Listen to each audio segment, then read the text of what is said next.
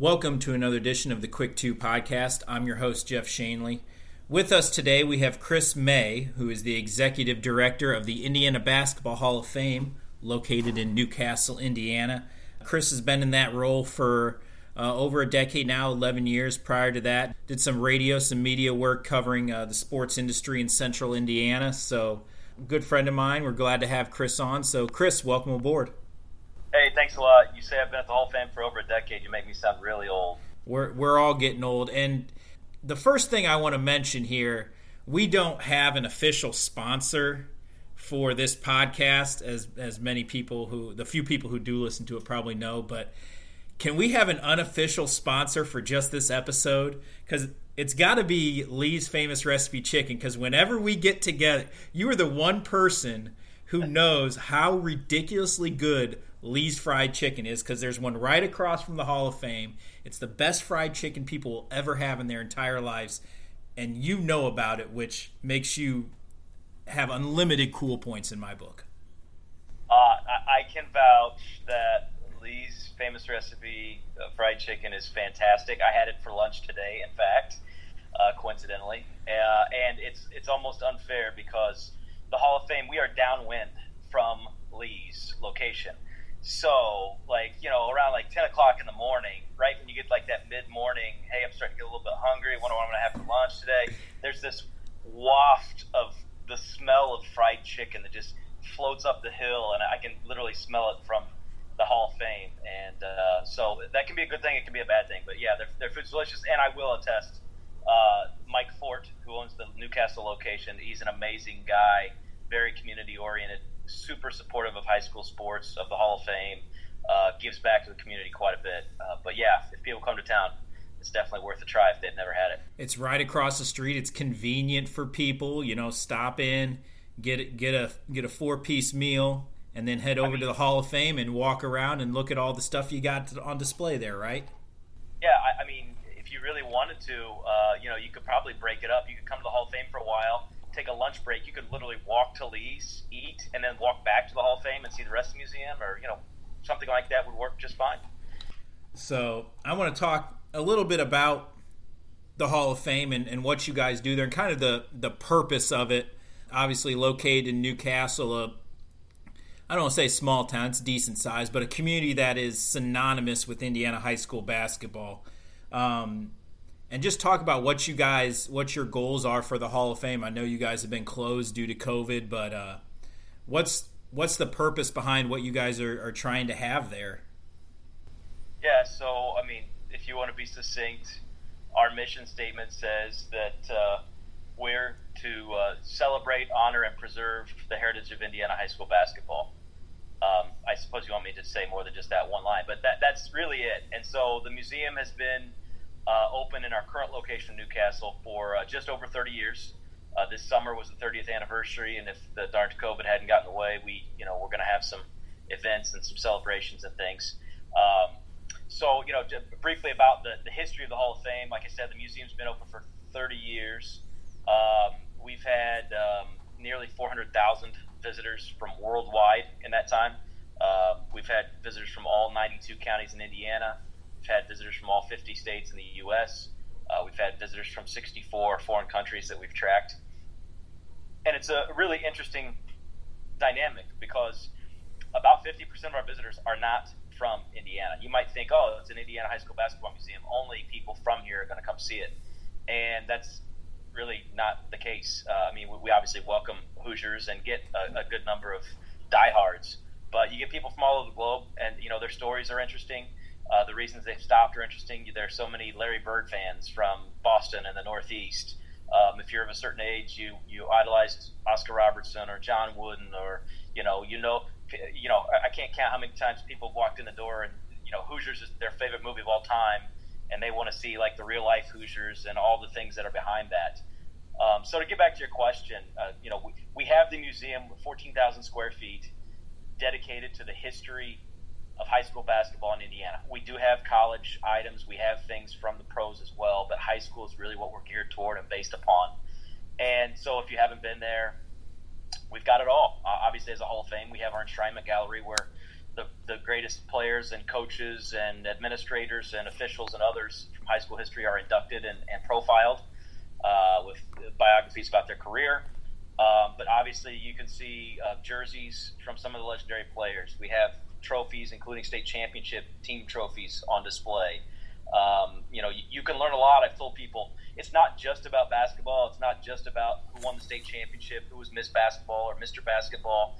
I honestly think that even if you're not in love with basketball, a visit to our museum, is a lesson in the history of our state, of socioeconomic and other humanities types of issues. Whether you talk about Crispus Attucks and the effect and impact they had with the first black school, African American school to win state titles. There's all kinds of different things that you learn and pick up on.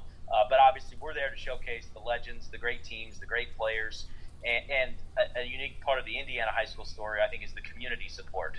The towns like a Newcastle and so many others that we can name that, going to the high school game on Friday and Saturday night, if it's not still a huge part of the town's life, at one point, that was like the end-all, be-all of community life in almost every spot in Indiana. And we try to, recreate that, document that, showcase that.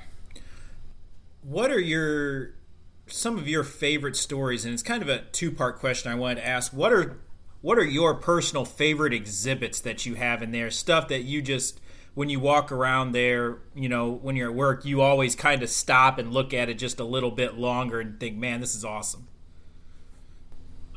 Yeah, I get asked that a lot, and my answer probably changes every time I'm asked. As far as artifacts, memorabilia, man, there's so many things that it's hard to single items out. The ones that come to mind pretty quickly for me, it's not always on display, but if you visit and you ask for me and I, have the time, we have one of the Milan 1954 state championship rings. The guy who was the principal that year, he actually was originally from Newcastle. He was young. The real life story, in Hoosiers, Norman Dale's a really old guy. In real life, Marvin Wood was a really young coach. Their principal, Cale Hudson, was, I think, 27 or 28 as a principal when Milan won it. He moved out of state. He went to Nebraska and made a career out there after he'd been a principal at Milan. And when he left the state, he donated his Milan 1954 state championship ring to the Hall of Fame, because it was being relocated to his hometown in Newcastle. So that's really cool. I mean, that's not a replication. That's not a pretend version. That's the real deal.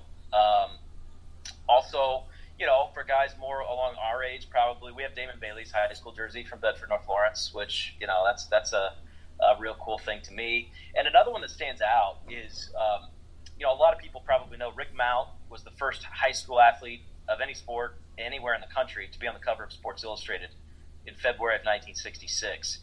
And if anybody knows that cover, he's standing down in front of a long lane there in Lebanon, and he's got this warm-up jacket on.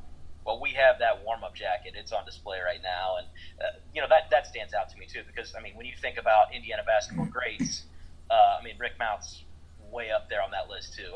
And to just name those three items shortchanges a lot of amazing, really cool stuff from amazing coaches and players that we have in our catalog. But those things stand out a little bit to me.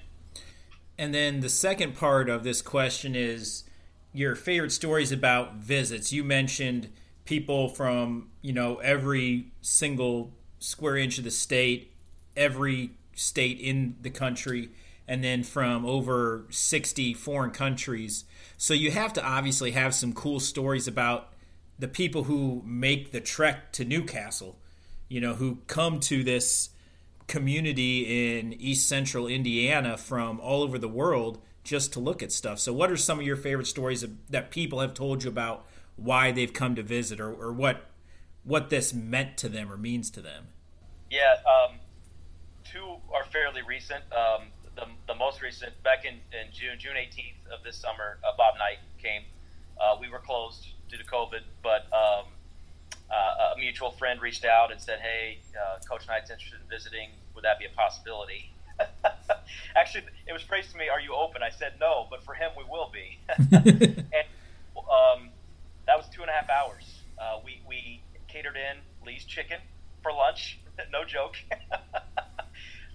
So Bob Hamill came up. It was just Bob Hamill and Coach Knight. And we had a quick lunch and just chit-chatted a little bit. And then I gave them a private tour around the museum. Did Coach Knight, was he a fan of Lee's?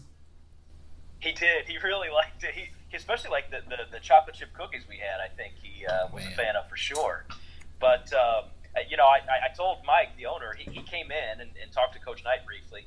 I said, hey, if you need an endorsement, here you go, right? But that's like a pinch me moment thing. And I'd worked with Coach Knight before. I mean, that was not the first time I'd met him, not the first time I'd been around him. But we had a couple of staff in the office that day. But for over an hour, it was Bob Hamill, Bob Knight, and me walking around, looking at exhibits, me explaining things, and just I was just trying to soak it all in. And so that one stands out and always will stand out. Another one was just about a year ago. This was pretty well documented by Kyle Neddenriep in the Indianapolis Star. Javier Fuertes is a name of a Spaniard who saw the movie Hoosiers, almost 30 years ago, and just loved the story. And he said that it planted the seed that he eventually had to come to Indiana and see, Milan and the real life pieces. And after seeing Hoosiers, he just fell in love with. He tried to follow Indiana high school basketball as best he could. And in the 80s and 90s, that was like books and magazines. And then once the internet came around, obviously he could follow it more closely. And so he learned about, he knew about Kokomo. Like, here's a guy from Spain who knows about the Kokomo Wildcats and Jimmy Rail. And he knew about, like Lebanon is where they filmed one of the scenes in Hoosiers. And so he came last summer, 2019. And the first stop, we kind of arranged all this. And so he and his wife and two sons came, and it was actually, they spent like a month in the U.S. So they were out east for a while. They've been in Boston and D.C. and New York, and they came from Philadelphia. They drove out, and so literally the first place they came in Indiana was the Hall of Fame. And so we toured around with him. Kyle Neddenriep was there from the Star. Some other folks were there. And then we took him next door to the Newcastle Fieldhouse. And this was in Kyle's story in the Indianapolis Star. Before we were standing up on the concourse there at Newcastle up high, and he, his eyes were as big as plates, dinner plates, and it's just like his breath was almost literally taken away. And then he asked, do you mind? Can I walk down to the floor? And the athletic director was like, yeah, sure, go down there. It's there wasn't anything going on, and he gets to the last step down there at the bottom at Newcastle, and he stops on the last step, and he took his shoes off. And Kyle Neddenriep and I, we were right behind him, and Kyle we looked at each other, and he realized we kind of were taken aback by, why are you taking shoes off? And he said, this is like visiting heaven. He's like, this was like, again, Newcastle Fieldhouse. He'd heard about it. He'd read about it. The largest high school gym in the world has been built for so long. And so then he took his shoes off, and then he actually knelt down and kissed the hardwood.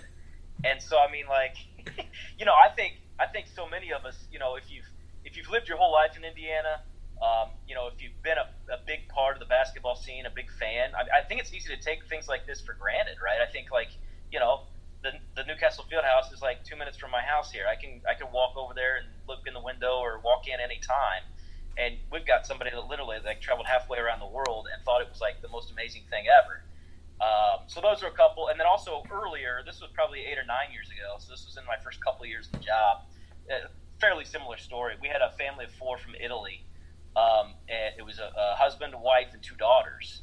And the 2 daughters were both really into basketball, and they were middle school and early high school age.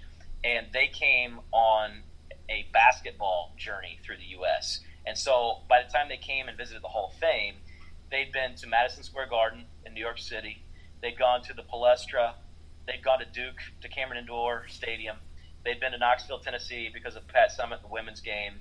And they were in Indiana. They came to the Hall of Fame. They were going to Hinkle Fieldhouse, and they were going to a game, I think a Fever game at Bankers Life Fieldhouse.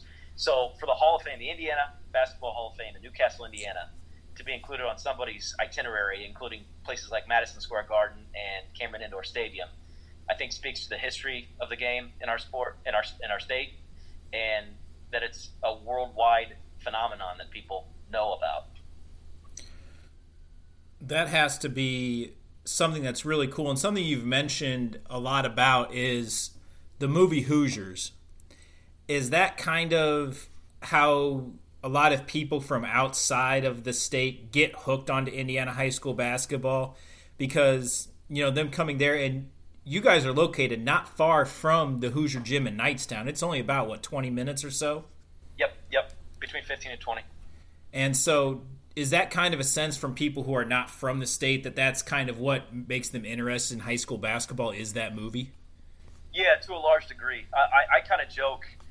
I call them like the Holy Trinity. Pardon my reference to religion here, but I say that there's to the outsiders, people who aren't from Indiana, there's the Holy Trilogy and Hoosiers. And I'm referencing John Wooden, Larry Bird, and Oscar Robertson as individuals. And then it's either Hoosiers / Milan. And I've got a long-standing joke, pardon my bad humor, but we know somebody is not from Indiana when they walk in the front door of the Hall of Fame and say, oh man, I love the movie Hoosiers. I want to learn about the real-life team from Milan High School. And as soon as they say Milan, we know they're not from these parts.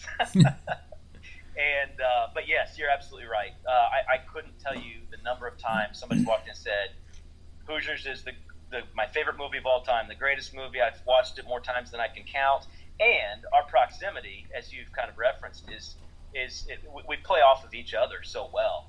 So many people who come to our place and don't know, maybe perhaps the Hoosier Gym's right down the road, we steer them in that direction. Hey, you have to go down there to Knightstown and see this. And so many people who stop at Knightstown and see the gym, their volunteers and their staff oftentimes are promoting us, saying, hey, if you love this kind of stuff, go up the road to Newcastle and see the Hall of Fame.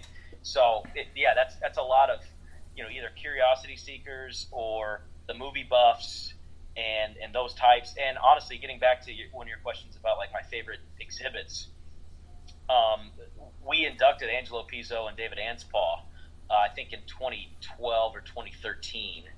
And the year we inducted them, Angelo especially was really gracious. He loaned us a lot of amazing things that we don't have permanently, but that we had on display for a long time. And so included in those items, the whistle that Gene Hackman used as Norman Dale, we had that. Angelo still has that. Angelo actually gave us one of the final filming scripts of the movie. It's still on display permanently in our place, right in the lobby. He had these movie posters from Hoosiers. He had these foreign posters. I think one was from like Thailand, and it was just awesome stuff. He had reels of literal film, which when they made the movie, they were still filming on actual film, not digital. That he loaned us, that we displayed, and he had the diagram board that Gene Hackman used in the movie. He had that as well. So some of those things were made. Oh, and the clapboard when they filmed the scene. I think that's actually David Anspaugh's, and he loaned us that. So for a while there, we had a really cool exhibit that if people were huge Hoosiers fans, they just couldn't believe. One of the biggest things you guys do with the Hall of Fame is obviously the Hall of Fame tournament that takes place at Newcastle in between Christmas and New Year's every year. So I was wondering if you could just give us a history about kind of how that started. And that's kind of one of the preeminent, probably the most prestigious event in Indiana high school basketball to play in, outside of winning a state championship. If you can play in and win the Hall of Fame tournament, that's obviously a historic achievement. Go back and kind of tell us some of the history about how that tournament came about, and it's kind of really cool to see teams from all over the place come just for that one day and come together in the kind of celebration of basketball. Sure. Yeah, it's probably our most public event, if that makes sense. We have inductions, and we have huge crowds that come to our inductions, but if you're not related to one of our inductees or didn't play with them, you maybe aren't as interested. But everybody, so to speak, is interested. Who are the best teams? Who are the best players? Who am I going to be seeing on ESPN the next few years and on the top college programs? And so that's our goal every year, is to have a great event with great teams, great coaches, and great players that feed into an event that is a fundraiser to pay the bills to operate a museum. The history goes back before the building existed in Newcastle. And if some of our listeners are big-time historians and fans of high school basketball and have been for a while, you may remember for a number of years, I think it was maybe 6 or 7 or 8 years, it actually rotated around the state. One of the 4 teams in the boys tournament hosted the tournament, and actually they got the girls tournament started. And in some years, like Southridge in Huntingburg hosted the boys tournament, and the girls tournament was at Decatur Central. They were totally separate events on separate dates and separate locations. So for the men's tournament, the boys tournament, I think we're at year 44 or 45. The first couple of years, it was actually a Thanksgiving time tournament. It's more of a season tip-off. And the first few years, that was at Hinkle Fieldhouse at Butler. And then they went to that rotating model. I think it was in Marion one year, Richmond, I think. I can't keep track of all the different locations. And then in 1989, it was at Assembly Hall. And folks may remember this again. Bedford North Lawrence was in it with Damon Bailey. Lawrence North was in it with Eric Montross. Bailey had already committed to IU. Montross was still, I think, up for grabs in recruiting speak. And so I think part of the allure was, A, a bunch of IU fans want to see Damon, and B, I think maybe they were trying to get Montross, to play at Assembly Hall and want to come play there in college. But it was on, I think it was on ESPN or a regional cable, and it was a big deal back then that those players, 2 McDonald's All-Americans, and Damon was going to be the National Player of the Year the next year. That was a big deal, and that was the last time it was played before it came to Newcastle permanently. And I guess it was played in Newcastle Steve Alford's senior year of '83. So in 1990, the tournament came full-time permanently next door to our museum. And, of course, that plays in big time for the museum as well. We want big crowds to come to the games and then come to the museum in between sessions and see what we've got on display and just make it a full, absolute basketball fest, so to speak. Now, of course, we have the tournament the week between Christmas and New Year's. But it ends up being a lot of fun for the folks that come down, and it's a fundraiser for the organization. Helps us pay the money-losing venture of running a museum, and I've got a list off the top of my head. I can't keep track of how many. I think we've had 30 Mr. Basketballs, 26 or 28 McDonald's All-Americans. I think there's 17 or 18 or 19 NBA draft picks, 10 WNBA future players. So again, we're after top talent and players that you're going to see for many years to come, in the college and professional game. You are one of the, I don't want to say the leader of the show when it comes to that, but you have a heavy part in how the teams are selected for this. So can you get into the process of how the teams are picked to be in the Hall of Fame? Because it is a highly coveted spot for teams. Yeah, I'll throw out the caveat. I actually don't get a vote for the teams. I mean, people think I come and anoint them or something, and it couldn't be any further from the truth. But, a fun part of the job is getting out and going to all kinds of different places and different corners of the state, seeing good games, good teams, and up-and-coming players.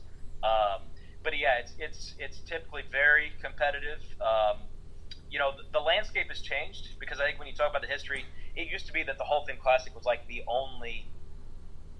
I don't want to say the only holiday tournament, but it was between the holidays, nothing else happened, and everybody had their eyes on Newcastle if they didn't come to Newcastle to see those games. That's obviously changed. Now every 20 miles or so, there's a holiday tournament going on the same time as ours. But going out, we have committees. We have a committee on the women's side, committee on the men's side. They're mostly Hall of Fame coaches, Hall of Fame type players that know the game.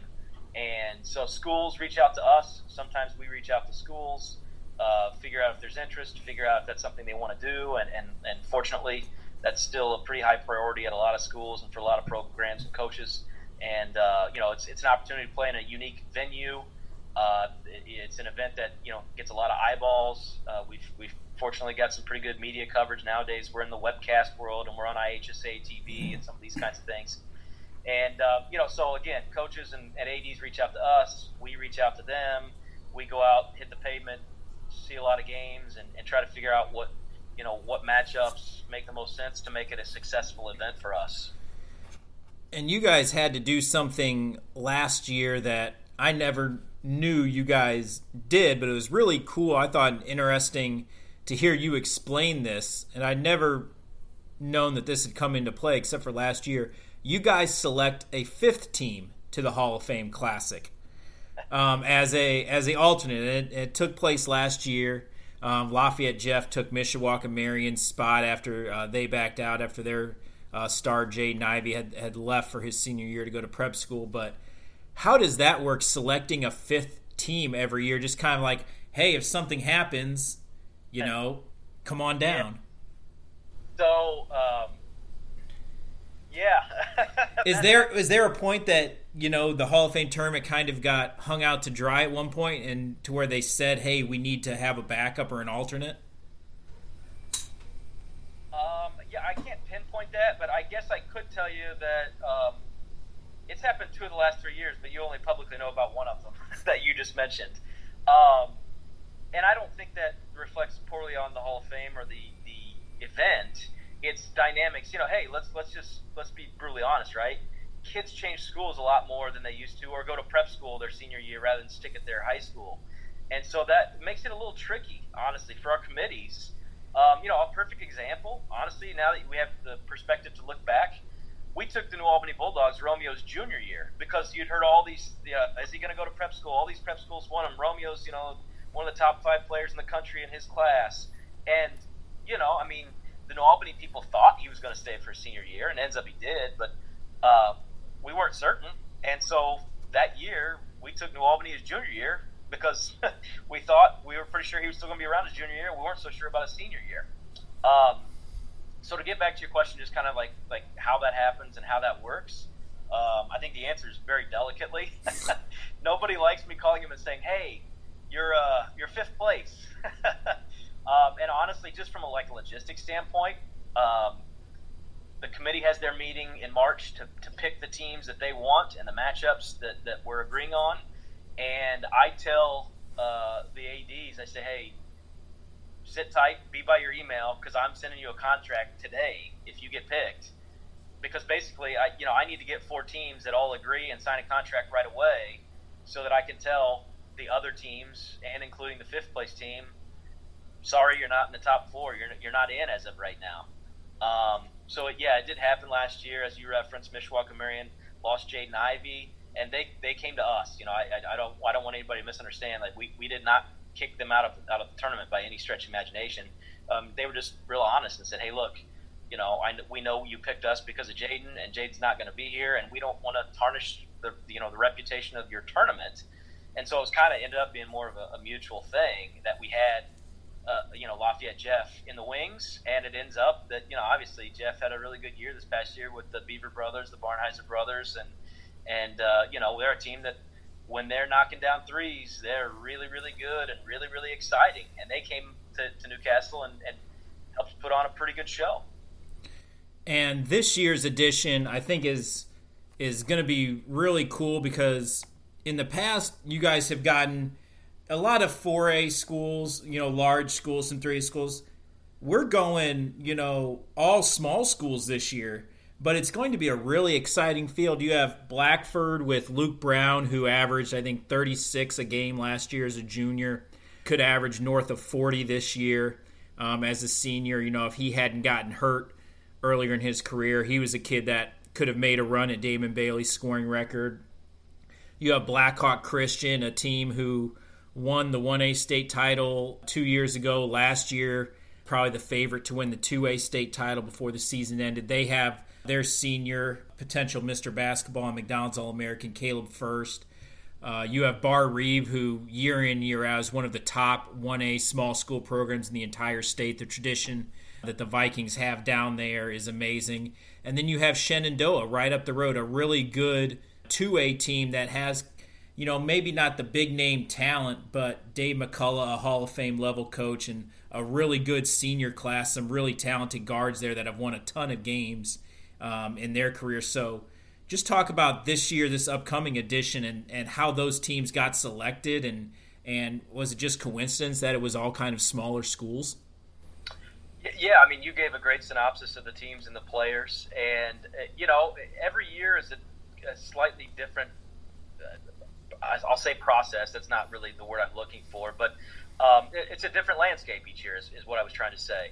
And so, I mean, I'll be honest. There's some years that like you go into it, and we start looking for teams more than a year in advance. They overlap. Before this year's tournament is played in December, we're looking for the 2021 teams for December of 2021.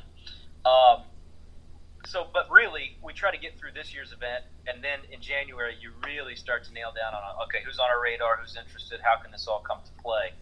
And, some years you're like, these, not that it's 4, but hey, these 6 or 8 schools they stand out, and this is probably the basic group we're looking at. And other years, you got like a blank slate. We also have a rule, if people don't know, school can only be selected once every 4 years. That's a part of our process and kind of an agreement with the IHSA. Our event is exempt, so for high school coaches and ADs that do scheduling stuff, the IHSA long ago exempted these games. They do not count towards your regular season maximum. In exchange for the IHSA granting that favor, the Hall of Fame can't play favorites and pick the same 4 teams year after year after year. So that also plays in because, I've had people say like, oh yeah, you guys got to go get, Lawrence North or fill in the blank. You got to get them this coming year. And there are years we can't take them because they were just in it a couple of years ago. So for this particular year with these 2A schools you're talking about, we got to January and it just kind of looked like, hey, you got some really good small schools. I'm not going to lie.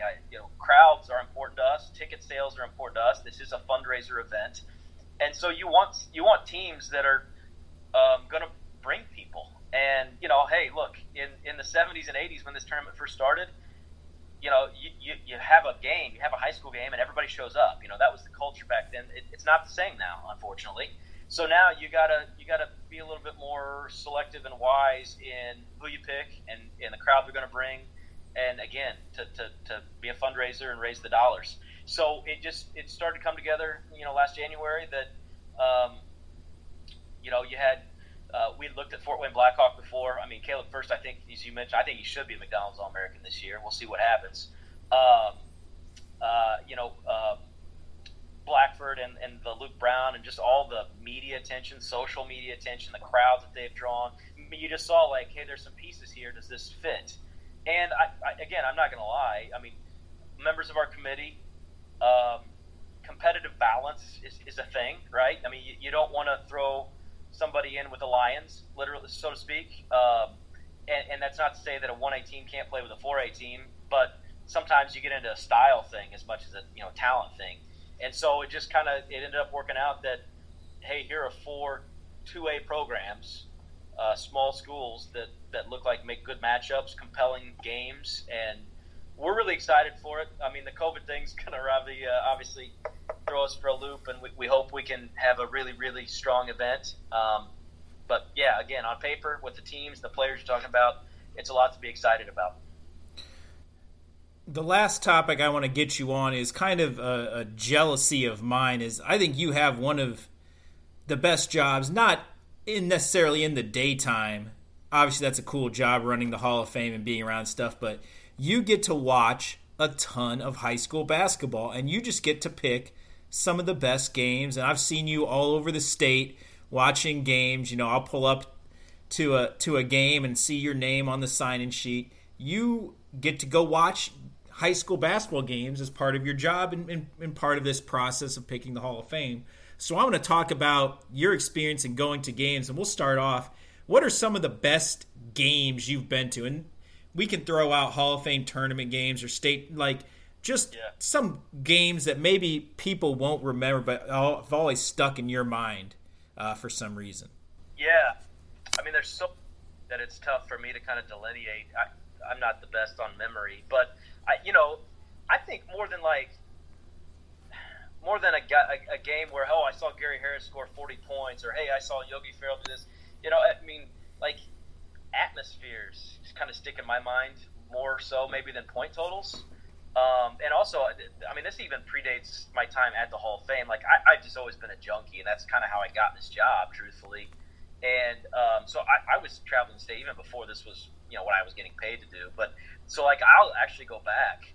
I remember in 2007, or maybe it was in the fall of 2006, I went to Edgewood because Garrett Butcher was going to play against Tyler Zeller. It was Edgewood Washington game, and that one stands out to me for some reason. I mean, I saw Washington play so much with Luke and then Tyler and then Cody that I felt like I could drive to the Hatchet House with my eyes closed and still get there.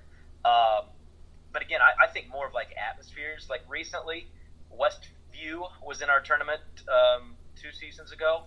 I had not been until the season before when we were scouting them. I had not been to a Westview game in Topeka, Indiana, and so somebody said, "Hey, watch out for the buggies," and I kind of laughed, right? And then we get there, and like literally, there are 70 buggies in the parking lot, and then they have the whistler in the crowd that whistles their the little fight song and chant before the fourth quarter. And one of the games we happened to go to at Westview was actually in the sectional. LaVille was undefeated, and Westview was at home and had a team that looked like could go a long way in the state tournament, and so that place was packed for that sectional. I don't remember if that was a quarterfinal or semifinal. I think it's a semifinal game on a Friday night.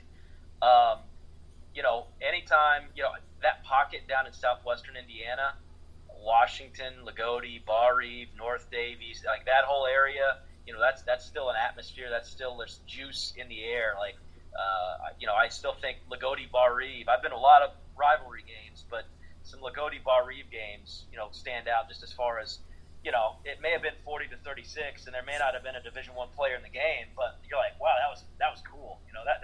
That was awesome. I could go on and on and on. I could list, the players I've seen or the atmospheres, the gyms. Again, that part of the history of Indiana basketball is like the gyms and man, there's just so much that comes to mind that I can't single out, hey, this game or hey, that game, because it's all cool in a different, in its own way. Every experience I think is pretty neat. Those were a couple of the other topics were some of the coolest traditions that you've seen, some of the favorite gyms that you've been to. So I'll kind of combine those topics that I wanted to ask you about. What are some of the coolest traditions that you've seen at games? You mentioned Westview and some of your favorite gyms, just because I think people don't get to see maybe some of the really cool gyms in the state because they're at some of the schools that are kind of off the beaten path. Yeah. So for gyms, I would say, I'll confess, people ask me a lot. I think the Hatchet House is my favorite, if I'm being really honest. And again, I saw Luke play a bunch of games there. I saw Tyler Zeller play a bunch of games there. I saw Cody Zeller play a bunch of games there, and have even been back since then. And again, that pocket of the state, it's just, that's the one area of the state I feel like where it's still like the quote-unquote good old days, if you get what I'm saying. And that's still, if you haven't been to a Bar Eve Washington game, which is always the night before Thanksgiving, it's always at Washington. That's crazy. I was there a few years ago. It might have been Cody's senior year. There were 6,000 people, no lie, 6,000 people there at the start of the JV game.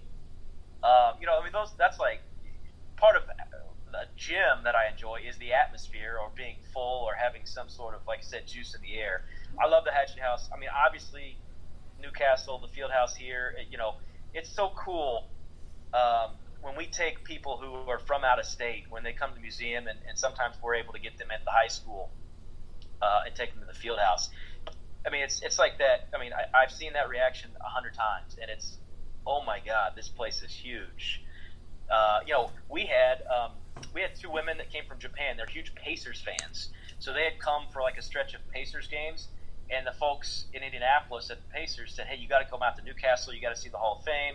And so we took these two ladies who are huge basketball fans into the field house, and they say, we don't even have professional arenas in Japan that are this big. The Newcastle thing is cool. There was some controversy about a year ago with Newcastle losing their title of the largest high school gym in the world. What's the status of that? I feel like you are the man who knows. They did a count on the actual seats, and it came up that wasn't as big as maybe people were led to believe. So what's the backstory behind it? Because I think that's a really funny story to hear about how that came about, and then that's a really important thing for the people in Newcastle. So I know that was a point of contention there for a while. So there was a guy, Doug Bradley, who's kind of a gym fanatic, and he is literally like counted seats and rows and sections of all the biggest gyms in the state. And so for a while, like, I don't think it would have been safe for him to come to Newcastle. If we're being honest, if people knew who he was after that hit, and that made headlines and was on TV and in the Indianapolis Star and so on and so forth. But yeah, the basic situation was, so for so many years, Newcastle promoted the capacity at 9,325. And then more recently, they put in those two scoreboards down in the opposite corners. That actually took out some seats in the first two rows of bleachers. So their number recently was 9,314. That's capacity. That's not number of seats. If you want to get into semantics, they say we can fit 9,314 people in here. People who knew what they were talking about credibly in Newcastle never could claim they had 9,314 seats. And that capacity included, like, if folks remember Steve Alford's senior year, the 82-83 season, they had temporary bleachers around the top on the concourse. And that's how you get to 9,300 or maybe 9,500 if you believe certain people. And to get back to your story or your question is, those temporary bleachers were gone as of a few years ago. Well, more than a few years ago. But anyway, to say that you could seat 9,300 people, they couldn't seat that many people in recent years. Those bleachers had been, I think, sold off or gone or whatever. And so Doug Bradley, in the process of visiting a lot of different gyms, said, hey, they really only have, I forget what number he came up with, it was in the high 7,000s, it wasn't even quite 8,000 seats. And I think he's pretty accurate. I can't vouch that it's down to the exact correct, but again, those are kind of fighting words in these parts. And so he said Seymour actually technically is the biggest. And so Seymour celebrated and took great pride in it. And I think, in fact, the next week when I was down there for a regional game or semi-state game, they had banners up already that said, Seymour, the largest high school gym in the world. And, so Seymour celebrated, Newcastle grumbled and was kind of pissed off about it. Newcastle has gotten some temporary bleachers back in the building. Hey, look, if you're asking me exact numbers and who's got the most seats, I can't give you the absolute definitive answer, but I just know that's kind of if I can say it, that's a pissing war, right? That's Newcastle wants their title back. Well, and if you've been to Newcastle, at the south end on the wall, it says the world's largest and finest high school field house.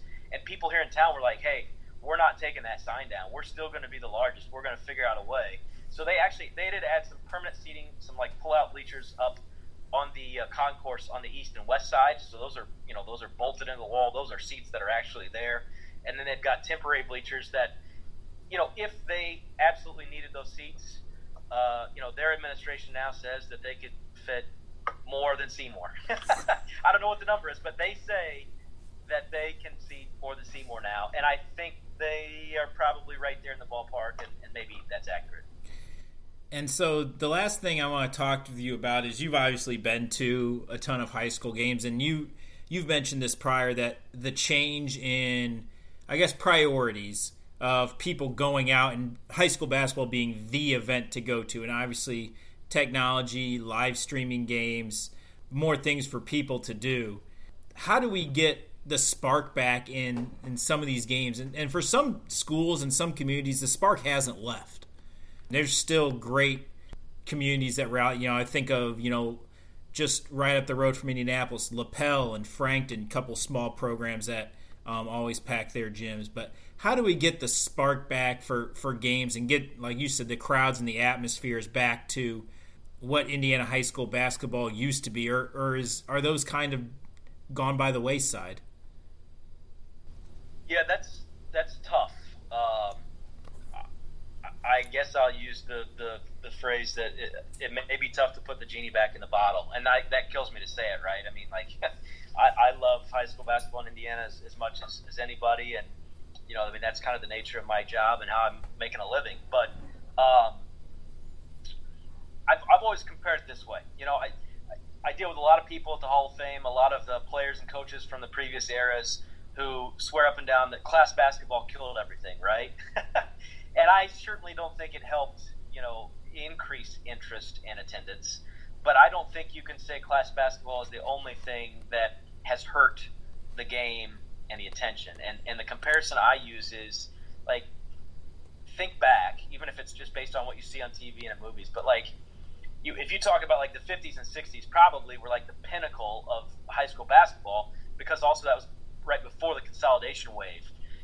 At one point, the highest number of teams ever in the IHSA state tournament was 787 teams. Think about that. We have like 410 now. So at one point in time, for those of us who weren't alive back then, there were twice as many high schools in our state. And so that meant every little bitty tiny burg, around the state had their own school. And your sectional, had like 16 teams. And usually it was like the county seat and 15 teams from the county or pretty close around you. And so when people ask, like, why was high school basketball in Indiana such a big deal, that's part of it right there. It's like every community had a school, and they hated the county seat, and you could hear all kinds of stories from previous years.